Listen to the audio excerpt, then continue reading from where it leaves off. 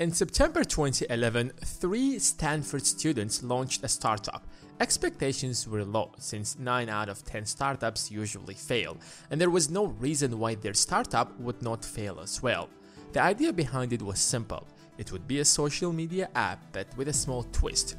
It would allow its users to post photos and videos that disappeared from the site after a few moments. It wasn't clear how anyone would find that valuable, but school kids quickly found a use for it, as they could post the dirty things they do in school since it would disappear anyway the next day. The app went viral. The company grew way faster than the founders expected. In less than 4 years, the company's valuation crossed a few $billions, turning its founders, Evan Spiegel and Bobby Murphy, into billionaires. At just 25 years old, Evan Spiegel became a billionaire. He's not alone in that category of people. Mark Zuckerberg, Bill Gates, and others like them have amassed massive fortunes at such an early age.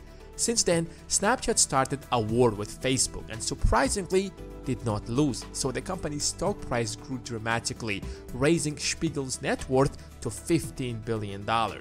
Despite Facebook's massive size, it has also doubled its stock price since then. Hence, the true beneficiaries of this war were investors who invested in both Snapchat and Facebook. But the problem is that around half of Americans don't own a single stock, which means around half of Americans are missing the opportunity to benefit from the stock market's rise. Of course, there are other investing tools out there, from bonds to real estate, but bond rates are so low that you will end up losing money in the long run, since inflation will wipe out any potential gains you will make. On the other hand, with real estate comes a lot of responsibilities and risks, and it often takes a lot of time for anyone to get into real estate, since it requires a lot of capital, which makes the stock market even more appealing. But what most people don't understand is that your investing strategy should highly depend on how old are you. A 40-year-old should not invest like a 20-year-old. So let's try to find out how much you should invest by every age. So give this video a thumbs up and let's dive in.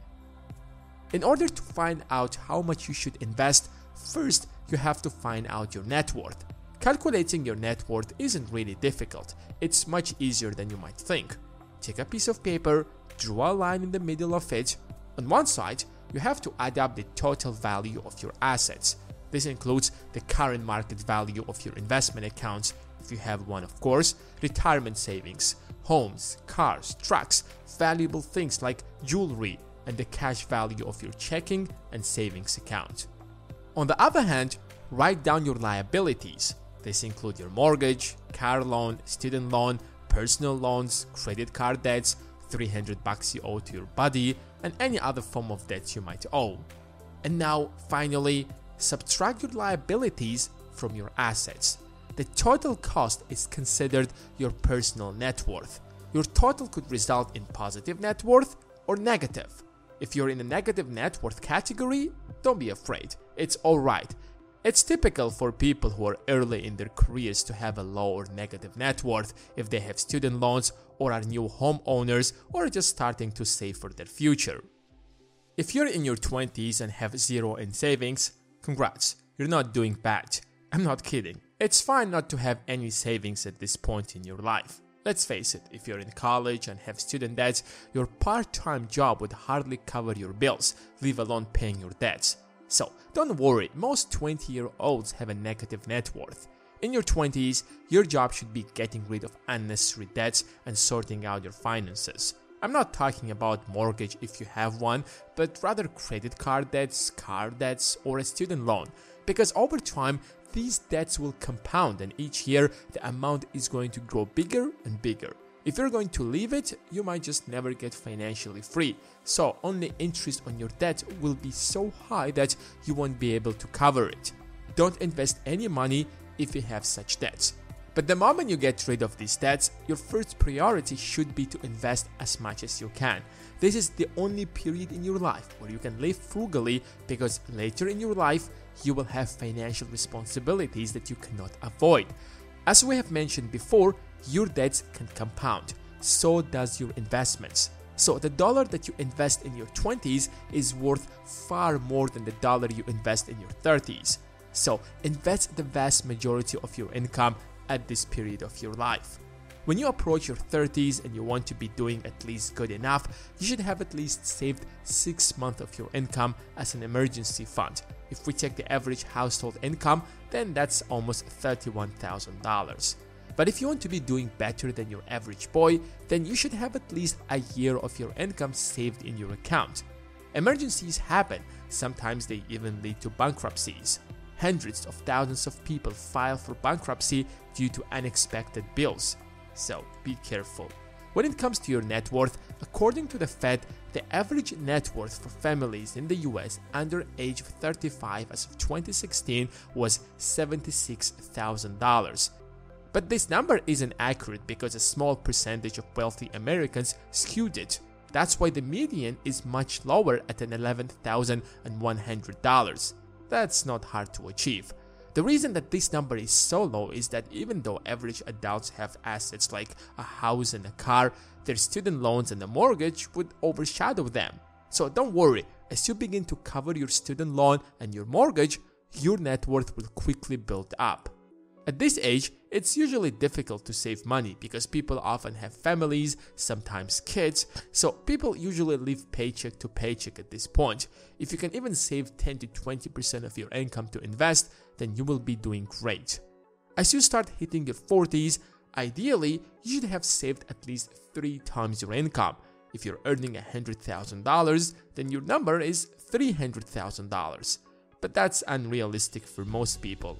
In fact, according to the Fed, the median income of 40-year-olds is a little below $60,000.